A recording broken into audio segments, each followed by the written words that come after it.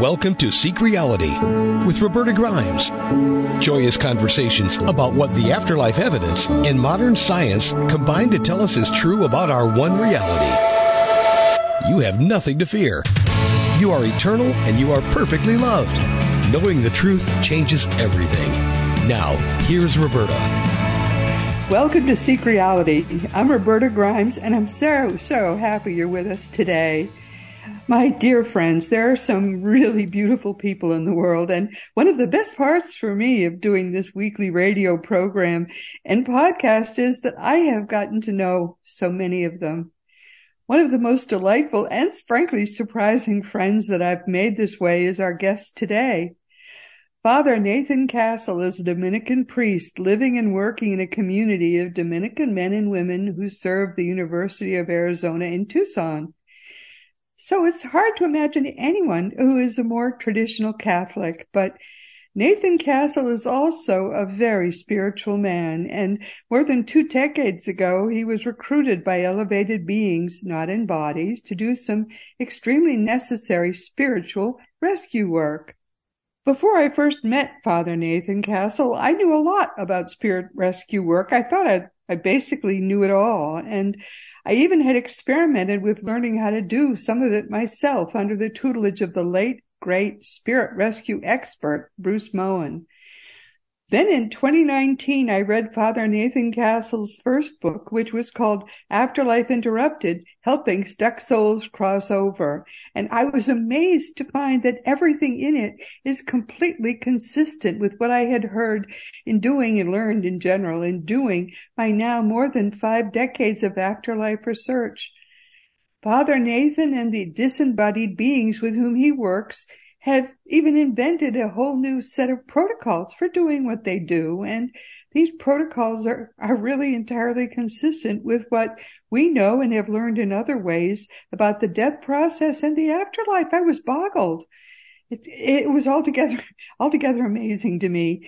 And the Catholic Church accepts all of this. That makes me feel, frankly, quite a bit differently about the Catholic Church. But on the other hand, the Catholic Church does other things that more traditional, maybe, it's surprising to say that, churches don't do. Protestant churches that are more straight-laced maybe don't do. Like maybe exorcisms. We don't see that from Protestants, do we? This is Father Nathan Castle's 6th Seek Reality appearance, and we frankly love him here. Welcome, Father. I'm so happy to have you back with us. Well, and I'm always honored that you keep asking me back. It's a joy to be with you. We frankly can't get enough of your stories. I think they're amazing. But what's wonderful about what you do to me is that I know so much in this field, and yet you're one of the few people who can teach me something new here. I just can't get enough of that, frankly. But first, for people who haven't heard your story, please just briefly, could you tell us a little, just a summary about what is an afterlife interrupted death experience? What is that? Well, I read Raymond Moody's book, Life After Life, when it came out in 1975. I was a sophomore in college, and I was just thrilled to hear these stories. And he wove together first-person narrative stories of being out of body and returning to the body. But then he also commented, as the expert that he was, on what he heard. And I chose to take the experiences that I've had and kind of make them sit alongside a near-death experience, except the people that I deal with didn't nearly die. They really died. They, yes, in fact, in my first book was The Wizard of Oz, and the coroner in Munchkinland says she's not only nearly dead, she's really most sincerely dead. And that the people that I deal with are most sincerely dead, but they didn't have that experience that involves sensing being out of body and the tunnel and the attractive light and maybe conversations with religious figures or relatives. They didn't do that. And the ones that I deal with had very violent, sudden deaths to begin with. So it seemed, right. I just thought maybe if that other process is normative, maybe dying suddenly, violently, abruptly might rupture that seamless passage. So I called it the interrupted death experience. Right. And very often their deaths were had negative things attached to them too, right? They were shameful in some way, or there were negative things that happened in them as well. Well, all of them were negative in that they were unexpected and violent, car crashes and accidental falls and drownings, but murders Yeah. are even worse, where somebody intended the death of someone. Uh, so there's all of the people that I do, almost all. Once in a while, I'll get somebody that had a trauma that happened to them that made them feel dead inside, but who kept Yeah. living for some time and never resolved that trauma and went to their grave with unresolved trauma that made them rather shut down. So sometimes I deal with people like that who hoped the afterlife was going to be um, one big miracle, and they found that yes, that's true, but you still have to take part. You can't just be carried along by it. You have to choose and act. We should add just quickly that when before we're born, we plan into the planned lifetime we're entering 2, sometimes 3 exit points that our higher consciousness can choose to take. And so most deaths are planned deaths. Our higher consciousness takes an exit point. And these deaths, the people who are rescued by Father Nathan didn't die at an exit point. They died sort of freelance and in a negative way. So these really were just totally unplanned, quite negative deaths. Yes. One of the things that happens I must have done about 450 going on 500 of these. And Wow, you've been busy because the last time I talked to you, it was 200 some odd. yeah, just about the time I think I'm all caught up, then there's a big rush right before Christmas this year. Suddenly there was The like a Christmas rush. Oh my Christmas rush. And goodness. Oh, uh, so I'm a little bit behind again, but we get caught up. I have a lot of different prayer partners that are generous with their time. And then it's just a matter of moving at a pace that we can uh, get by with. Anyway, there there it seems like we're the discharge staff in some sort of afterlife medical center, that the people that die this way so suddenly and violently needed extra help, and it's given them, but they only need it till they heal sufficiently to move on to a higher plane that has more joy and freedom in it. And so we're like the people, if you have to stay in a hospital, we're the ones on the day that you get discharged that help you make sure that you understand your meds and your physical therapy, or oh, ride home, kind of gathering yourself and moving on to something better. what a lovely, sweet way to think of it. That is just beautiful. You know, and Jesus spoke of, he told his disciples that there would be times when they reaped what they did not sow, that they came into the harvest that other people had worked hard to produce. And I believe that's true in this case. The therapeutic work that people needed to go through has been done already by others. And we are just at the tail end of the process, helping them get out the door. That's a beautiful way to look at it. I should say too that I have always naively thought most people do leave this world at an exit point that was planned, and but now Mikey Morgan, who's one of our regular guests, who really knows what is talking about, is a very high level being, tells us that 25% or more of deaths don't happen at a planned exit point or in a normal way, and people do go off track for a time, and so. This is a very common problem. And there are a few other ways that they can happen deaths can happen in an abnormal way. So what you are doing is truly, truly God's work. I'm glad you said that, because it gives me an opportunity to remind people that if in fact you've lost a loved one in a sudden violent death, please don't assume that they're stuck, because they're probably not. I think it's uncommon. But even if they are provided with everything they need. Don't make your grief worse by thinking that, oh my, now in the afterlife, my loved one is stuck and I need to get them unstuck. And sometimes I deal with that with people in hard grief. Oh yeah, that's true. Right. Don't assume that something is wrong when something probably isn't wrong. Yes, or that you're responsible for things that you couldn't possibly know what to do about. Right. That's true. So, okay. So, you first hear from these people how? Usually it's in a dream, right? Yeah, it's very consistently in a dream. For me, the Holy Spirit seems to have created kind of a row. I stay in my row.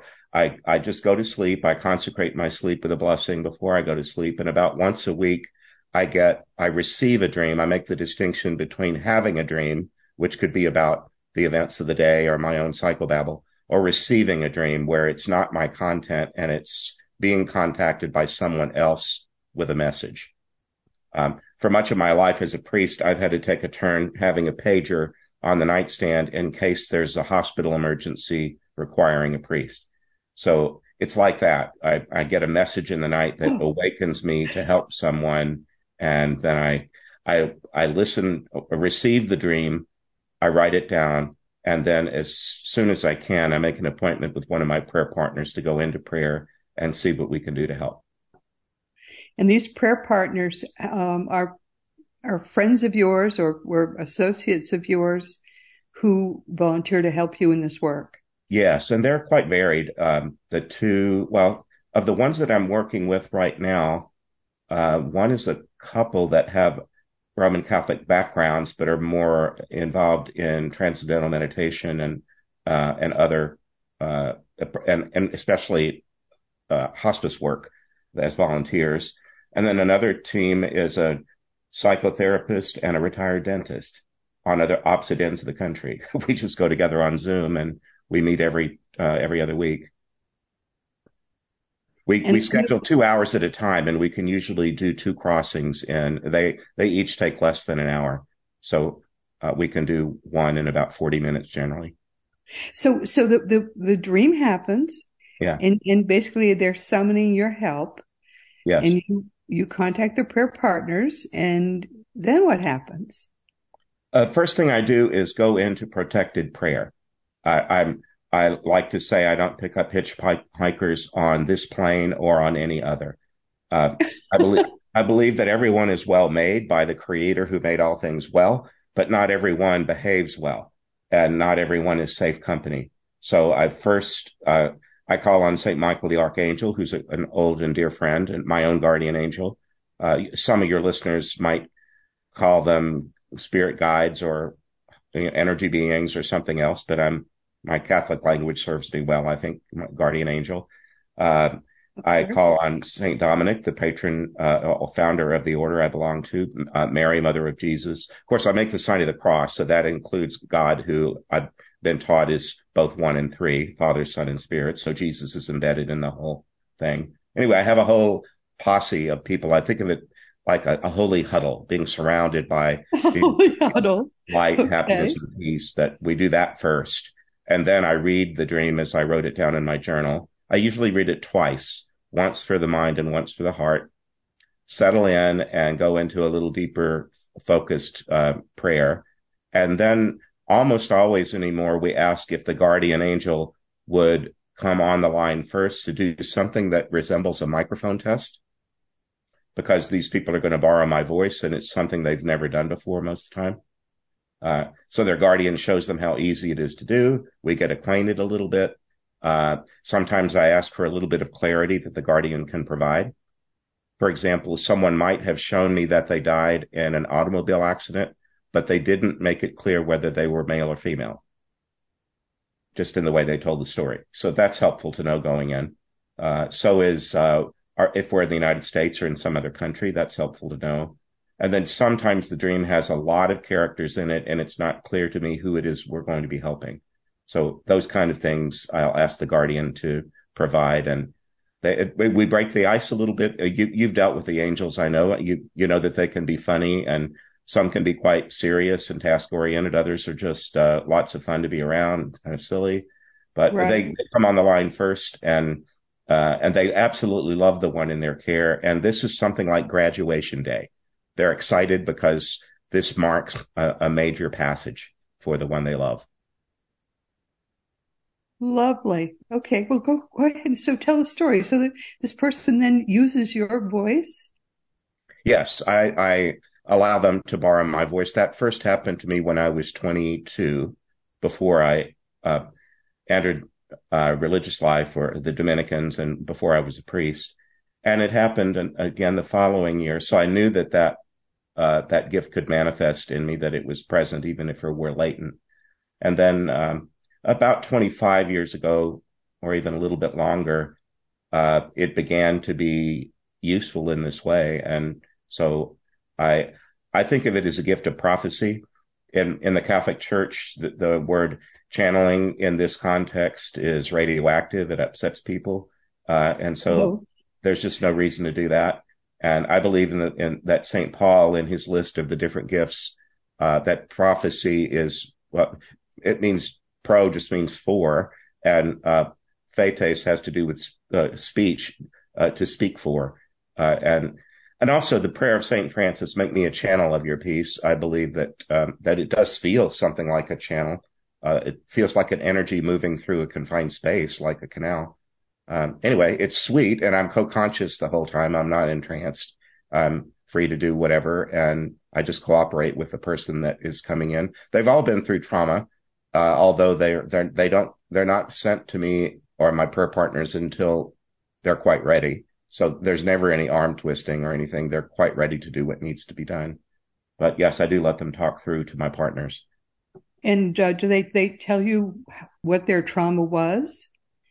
Well, they largely did that in the dream most of the time. Uh, a dream can be very short, or it might be long or feel like it's long. So sometimes the dream story itself seems to have a lot of detail, so they don't really need to explain very much because it's already understood. Other times it was quite brief and simple, and so they really do need to fill us in on just what happened. They're all talking about their violent death, and so oftentimes they'll say, I can say that, and I can tell this story now in a composed manner because I've told it enough times. I just don't have any more tears to cry. And they'll, Okay. and Yeah. after a while, maybe you and I will discover that too after our deaths, that after a while, it's only of moderate interest anyway. We don't Right. walk around on Earth talking about our birth, Right. um, unless it comes up. And maybe you could talk a little bit about it if you wanted to, but it's not something that people talk about a lot, how they died. And so then they're talking to your prayer partners, Yes. and Mm-hmm. then what's the moment of release then? What is that like? There comes a moment in the conversation where it seems clear that we understand well what happened.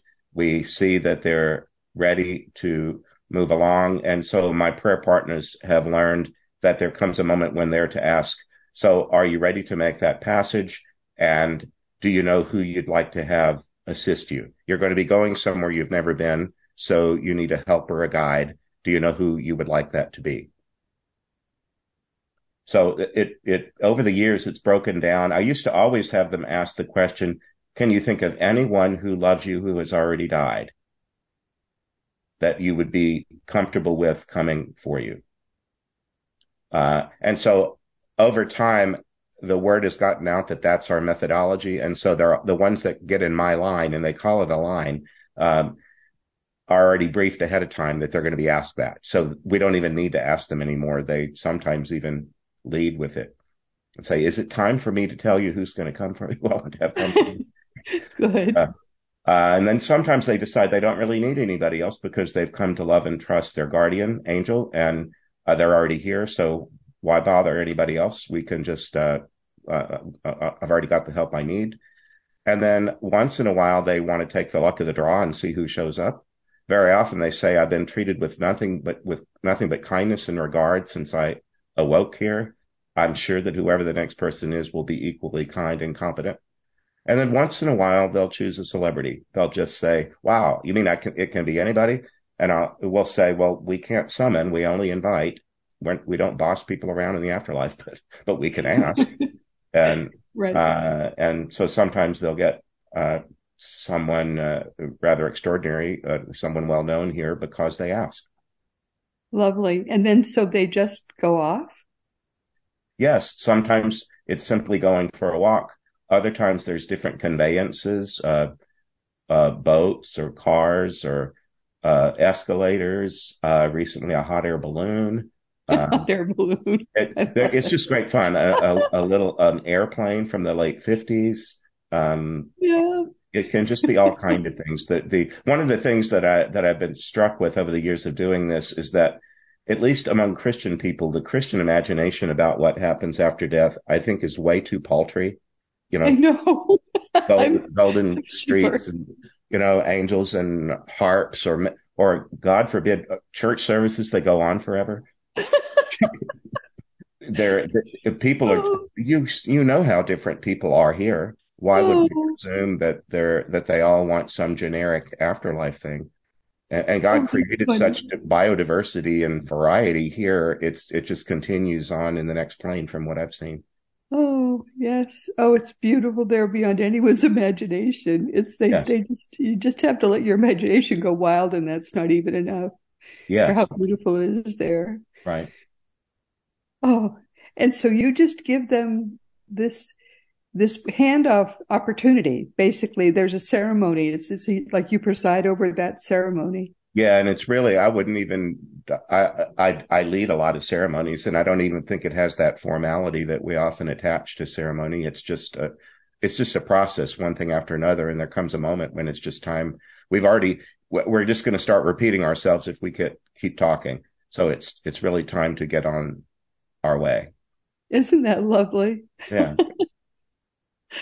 Oh, that's beautiful. And you said you had a rather special story that you could tell us that you just, because you ask for their permission before you put these stories in your books, or you tell them when you give a speech at a conference, or where, because you Yes. started Anyway, to the become a story might be celebrity. I should changing. just tell everybody you were, we were among the first people you spoke to several years ago, but now you're a celebrity in this field, which I It's think funny. is wonderful. I'm beginning to I recently, I have a podcast that began in October, which is about 4 months ago, and Raymond Moody has been my guest, which was a great thrill, and Eben Alexander will be tomorrow, and a lot of other folk, Mark Anthony, you recognize a lot of these names, and then Yeah. friends of Well, mine and been my my sister. my guest as well. I enjoy very much doing this, I have to say. Sure. Well, and you, when you have a show, you get to decide what you're doing. I don't always have a guest. I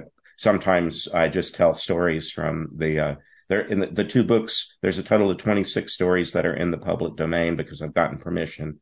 But I recently got permission to do one that's going to be included in my third book in this series that I'm just beginning to work on. In the new one, I want to choose stories. I think the subtitle is going to be "Please Let Me Explain." So Afterlife Interrupted, please let me explain. Uh, Oh, some, that's wonderful. some of the people are just have a way with words, or they can paint a mental picture the way some are really good storytellers. And, and the Yes. way that they explain what happened to them, how they went through it, what happened next, and what's happening in the crossing that we facilitate. There's just such clarity and depth, breadth to it that that's the next thing that I want to do is choose some stories that I think stand out in that regard. Yes. Oh, yes, I'm sure. So what's the story you just got permission to tell? Well, many in your audience would know IANDS, IANDS, the International Association for Near Death Studies. I was Yes. at their convention pre-pandemic. They had one that was in King of Prussia, Pennsylvania, a northern suburb of Philadelphia. And I was on a panel there. Uh, I was given 13 minutes to speak, and so were two other people, each of whom had their own stories to tell, but we were grouped on a panel. And I met this gentleman, Michael, and uh, we finished our panel. We went to lunch together and went into more detail about what I do. And I just said, maybe you'd enjoy being a prayer partner. Why don't we go up to my hotel room and we can help somebody cross? And he jumped at the chance and was a good, compassionate listener. Anybody that's doing hospice work has got to be a compassionate listener. So we did one right there in my hotel room. And during these crossings, it just seems rude to inject the fact that you're writing a book and don't leave yet, Roberta. I want I want to get your story in my book. Uh, that can come later. So I don't chat up people who have died just for my amusement, but if I think that their story is one I want to share publicly, I go back into prayer and ask if they wouldn't mind spending a moment with me to answer a yes or no question. May we use your story? So I've just done that with a news story. So want to hear it, don't you? Yes. This one, the dream, I'm going to read it because I brought it up on my screen. This was on August 13th of 2019. This is all it was. I simply saw a group of 3 African people. I think they were a family. There was a young man, perhaps in his 30s, who was smiling, a woman who might have been his wife, and a child who might have been between 10 or 13 years old. All they did was look at me, and the man smiled. But I woke wondering if they're in need of the kind of help that we might be able to provide.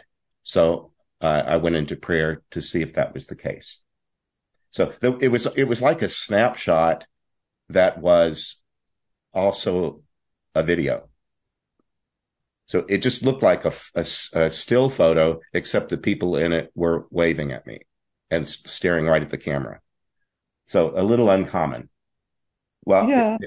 when I did go into prayer, we did our protective prayers, and a guardian came through. Well, actually, let's see. Yes, a guardian. It wasn't a guardian. It was a saint, which was uncommon. His name is Saint Charles Lwanga. Have you ever heard of him? No. He's not very well known, but he died in Uganda in 1885 as a martyr with a group of other people being martyred by the king of Uganda. And he has his own day on the calendar now because both the Catholic and a lot of the other mainline Christian churches have been doing evangelical work in Africa for about 150 or 200 years. And now in the Catholic Church, there's loads and loads of Catholics in Africa. And so he's the first Black African saint. There were first century ones that were from the north coast, the Mediterranean coast of Africa, but they would have looked more Palestinian maybe or Arab. Yeah. But he is clearly Negro and more central or southern Africa. And he came through and he just said he loved these people and they had gone through the genocide in Rwanda. Good grief. Awful. So they had been murdered together as a family back in I don't remember when that was, the late 90s, do you think? Do you remember when that happened? It's been going on off and on through that period. Yes. Well, it was horrific, all at once, where people who had lived together in peace as neighbors suddenly reverted to tribal lines, Yes. and there was this horrific genocide. Well, this particular family, St. Charles, came through and explained that they had died in a mass event. He also explained that, in fact, they had been hacked to death with machetes. And Just awful.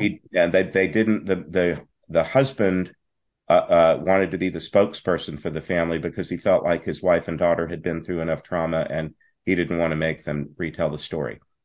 But Oh, and he said he didn't want to terrorize me in my sleep by showing me something so horrific. So all they really did is look as though they were looking through a window or out from a hiding place and wave at me and hope that would be enough to get my attention in my dream. And it worked. yeah. The Oh, gentleman's terrible. name was Abraham, and he explained that when the violence began to happen, they ran to the local Catholic church where he was a lay leader. He was a catechist, and he trained other people for different ministries. And he gathered up his wife and daughter, who was, I think, 12, and ran to the church, hoping that they would have safety there, sanctuary. And once there, they hid in a closet or something and hoped that it would pass them over.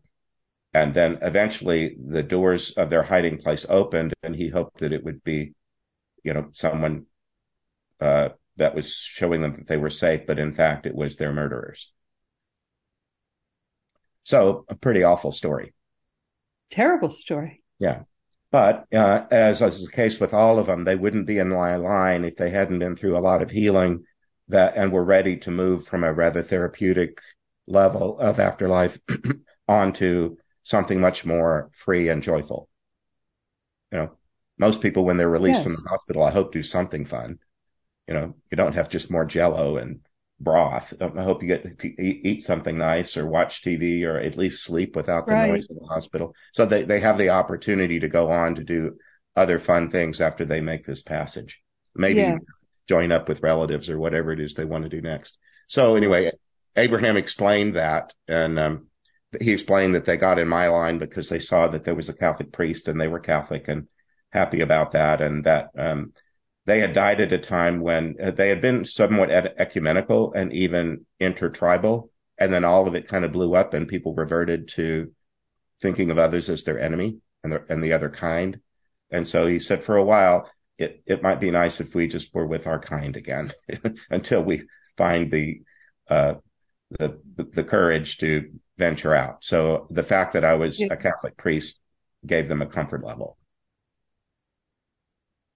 Wow. So I'm going to quote him a little bit. He's really sweet. He's saying, sometimes men in cultures are told that we're the head of a household. And sometimes in cultures where there's very strong masculine bossing of women in such places, right below the surface are the women running everything and making you know that they're the hidden boss. So I don't have any pretensions that I'm the male head of the household and the chieftain who will take my little family across. My wife is a very strong woman and proved it in the ordeal of our passing. And my daughter is her mother's daughter. So we're a household of 3 chiefs. Oh, I love it. Isn't that great? But for now, I'm grateful that I can be the one to do the steering of whatever this is and let them simply try to move as calmly as possible into the next realm. So that's what you're helping us to do. I thought he put that lovely. really well. Yeah. That's lovely. We're a household of 3 chieftains. That's beautiful. Yeah. Anyway, he described some of his work as a leader in his community and how that gave him a lot of purpose and joy. And then he also said that there were other people who went through the genocide who were watching them do this with me. So they're going to then come along and work with you and with others to, or at least they're going to observe and maybe find the courage to do it themselves. Yes, they could at least watch and see how this moved and decide whether it was something they were interested in signing up for, if you will. Good. So he was he went on to describe acculturation of art, of Christian art, into the sub-Saharan African context. He said, we were first brought Catholic faith by Belgians, and they explained to our elders that all of the holy pictures that they had of Jesus and Mary and any of the saints looked Belgian. Yeah. They looked white, or so many depictions of Jesus. You often in your blog have that picture of the young man who looks very Palestinian Arab rather than, I don't know. Yes. Yeah. That's how he presents now. He does not present as white. He didn't in life look white. Well, he was describing catechizing children and helping them to know that the heroes of the Christian faith were beyond that kind of he didn't want it to just be a colonial experience of the faith, that these white Europeans brought us this. That's true, but he said your own artists are going to have to enculturate the faith over time. Yes. And so he was teaching children. He described the process of taking corn husks, which he said were very plentiful. That corn was not an African plant, but it grew very well there. It was plentiful and easy to grow. And they never threw anything away. They took the corn husks, dried them, and flattened them under rocks or books and turned it into something like construction paper. And then they used it for the children to cut and paste and make things from, the way that we make construction paper. Yes. And he said they saved scraps of cloth and dyed them black so that those could be the faces and the hands of figures. And he was teaching children in a big class. He showed me the classroom. I could see it, of children at desks making Madonna and Child dolls. Oh, how beautiful. Out of corn husks and black dyed cloth. And so they were each making their own Madonna and Child. So he went on to describe that and show it. And before very long, who shows up but Our Lady of Rwanda? Oh, how wonderful. So the mother of Jesus shows up as Our Lady of Rwanda. Isn't that beautiful? Yeah, I'm trying to find I'm scanning through a document here where she starts showing up. She's so sweet. She says, we talked a little bit about the fact how she's depicted differently, and that I have a devotion to her as an old woman. Yes.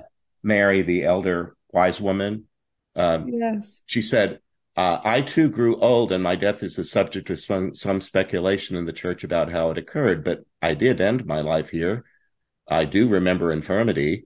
I remember I'm immaculate and all of these superlatives, but I'm rarely depicted with a cane or a bum knee or anything like that. But had you been here, you would have seen decrepit Mary. She's never depicted. I don't think I've ever seen a picture of me with anyone coming to help me from a chair. But late in the game, my body had all of the accumulated bumps and fatigue and so on. No need to go and do any of that any longer. But she was just trying to say, Michael and Linda are, I think, in their mid-70s, and I'm coming on 67. And she's just saying, well, I lived it to old age. I remember what it felt like. Oh, this is funny. You know how when you go to those conferences like Ions, there's a bookstore where you can sell your books? Yes. She said, we were at the conference, remember? We were in our hotel room. And she said, well, we've been trying to say to potential customers, look over here at this one, but without much success. We haven't been very successful at selling his books. But she said she tried. Anyway, let's see. She goes into a lot of detail about how she loves these people, and that she's often depicted with crowns and gowns and finery. And she said, but I really lived a lot like these people did. We never threw anything away. Anything that we had was used 3 or 4 times over in any way that we could before it was gone or thrown out. So she really liked the fact that they were doing these craft projects. And then just to get to the end of it, Abraham described that when shipments came in from other places, for example, a sack of beans or seeds, they would come in something like a burlap sack, but they didn't throw away the sack because it was sturdy. It had to be, to ship things in. He said we would often poke holes in the top of it and run some cord through it and turn it into a sled. And we would put the children on it when we had to walk from place to place, and we would drag them behind us on a sled made out of the burlap sack. Oh, of course. So, and the children liked it, and it was easy, and it didn't cost anything. So when it was time for them to pass, Abraham said, well, she's the mother and we're the children. And so she has a sack that's big enough for all 3 of us to get on and sit down on. And apparently she's quite strong enough to pull all 3 of us. Oh my. So Mary, Our Lady of Rwanda, pulls them from where they were in their afterlife passage to a better place as children riding on a little sled that she was pulling. Oh, isn't that wonderful? Yeah, it's sweet.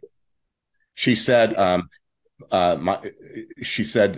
it's all very sweet the way they honor me, but the real way that I lived was saving every scrap and finding a new use for it.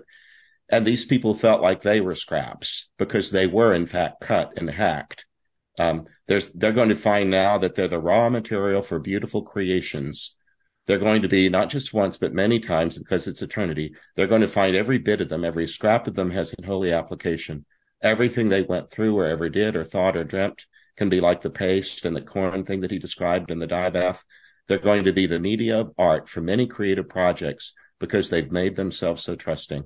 They have every reason not to be very trustful, and yet they've overcome it. They have a sweetness that's extraordinary. Yeah, that is beautiful. That is just beautiful. Wow, but what a terrible thing. I mean, what's going on in Africa is that because it's really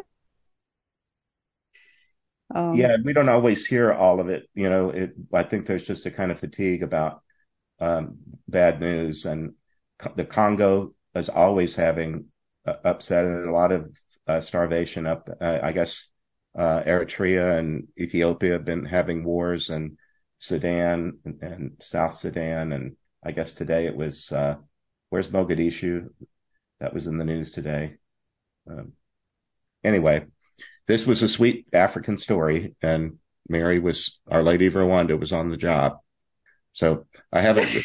That's going to be on the new book, and it's going to be it's the proposal of a talk I want to give at the IANS conference in September. No, that's lovely. They will love it. But so. I think it emphasizes the fact that Mary and Jesus were not they didn't wear the crowns when they were in the world.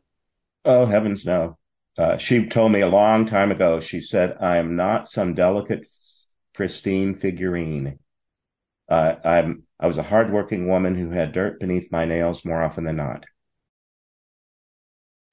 Mary and Joseph were quite possibly slaves until Jesus was 30 years old, and that's why his ministry started as late as it did.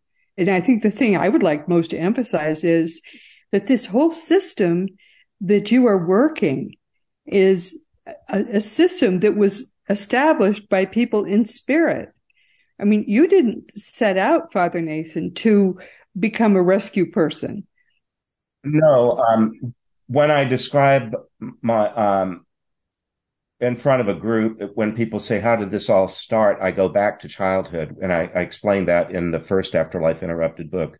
The early chapters are really about how I was raised in the Catholic Church to understand that I was a hybrid being that was on the earth and also a spirit being, and that I had a family on earth and a family in heaven. And I learned to pray for what we call the souls in purgatory and help them advance. And I was very faithful to doing that as a child. I fell asleep every night doing that.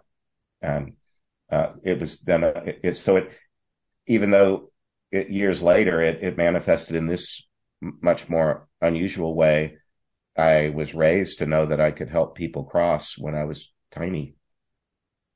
But this whole system seems to have been worked out, not by you, but by partners, by beings not in bodies, by angels and spirits who saw a need and found a very empathetic priest that they knew that they could trust and rely on to do this work.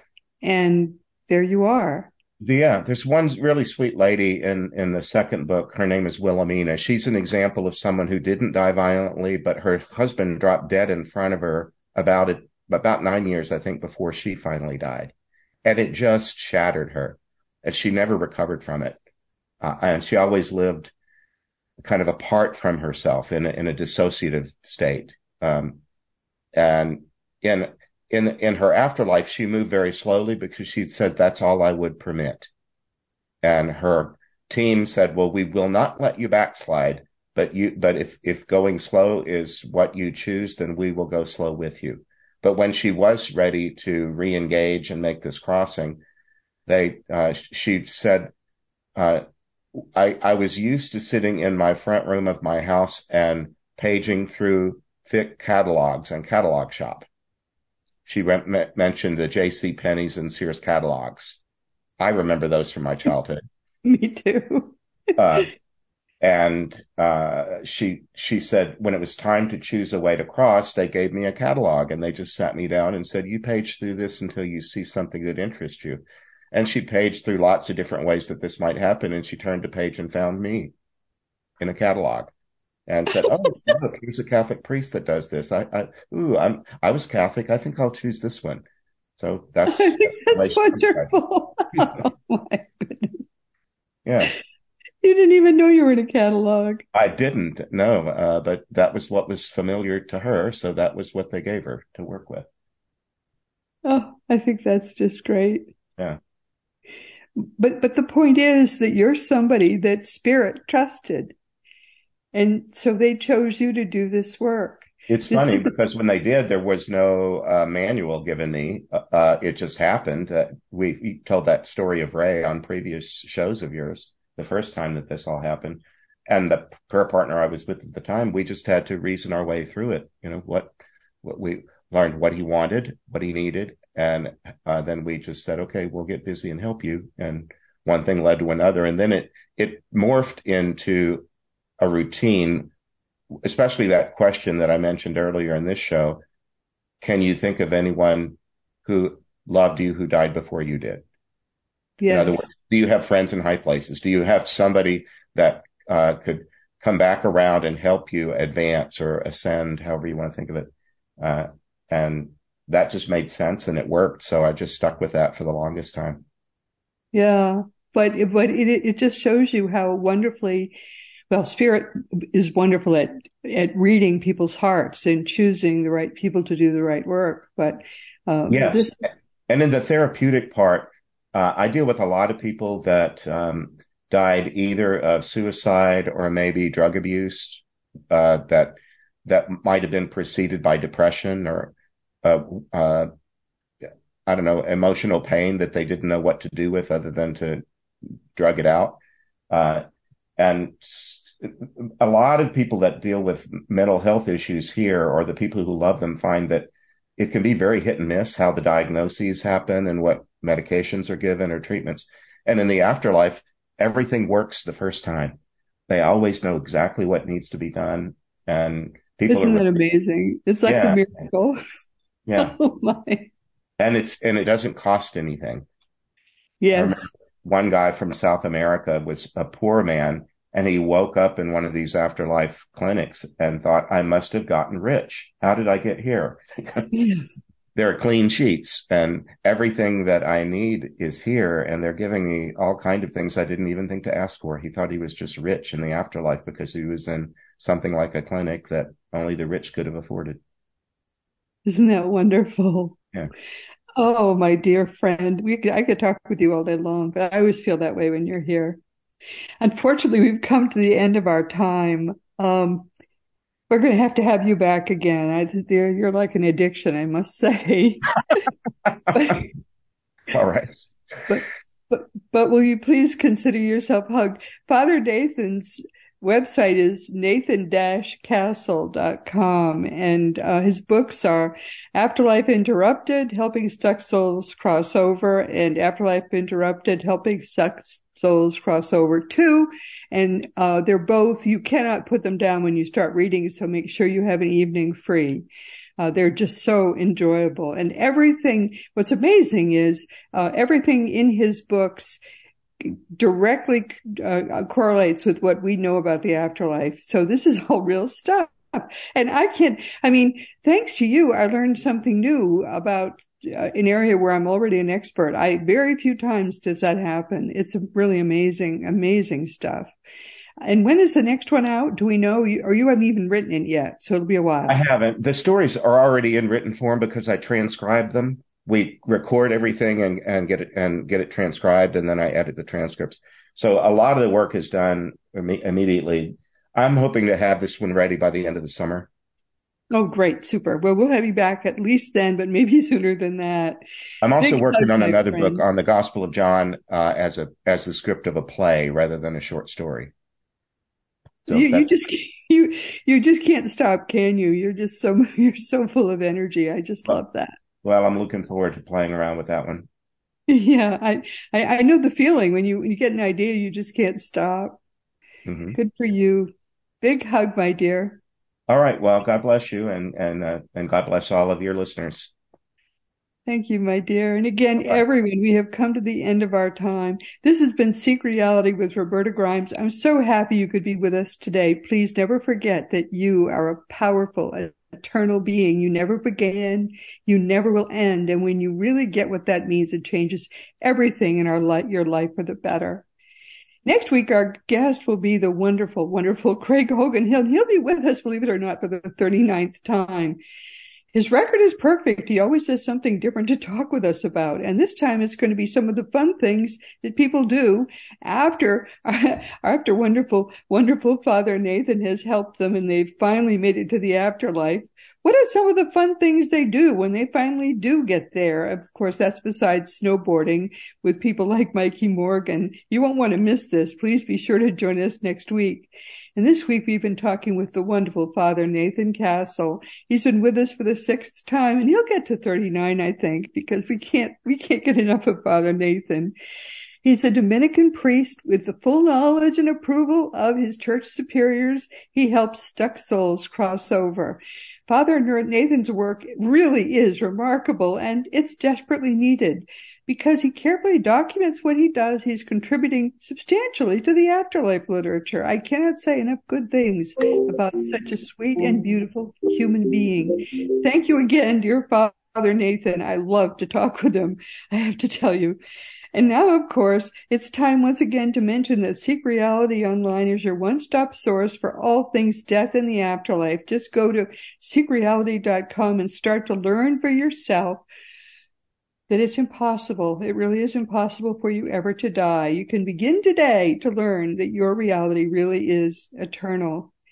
As you know, my own nonfiction books are Liberating Jesus, My Thomas, The Fun of Dying, The Fun of Staying in Touch, The Fun of Living Together, The Fun of Growing Forever, and The Fun of Loving Jesus, Embracing the Christianity that Jesus taught. It's time, don't you think he had his turn? For young children, there's The Fun of Meeting Jesus, and you can order all these books through bookstores or on Amazon.com or BarnesandNoble.com. Most of the adult books are also available as audiobooks. Past episodes of Seek Reality are available just about anywhere podcasts are found, and many people just tell me they listen each week through the Seek Reality app you can find for free wherever free apps are available. And meanwhile, this has been Seek Reality with Roberta Grimes. Please enjoy and make the most of this coming week in our one reality, always knowing that you are a powerful, eternal being, and you in particular in all the universe. You, most of all, are infinitely loved. You've been listening to Seek Reality with Roberta Grimes. Roberta blogs and answers questions at robertagrimes.com. Join us every week as we explore what the afterlife evidence and modern science combine to tell us is true about the one reality we all share. Knowing the truth changes everything.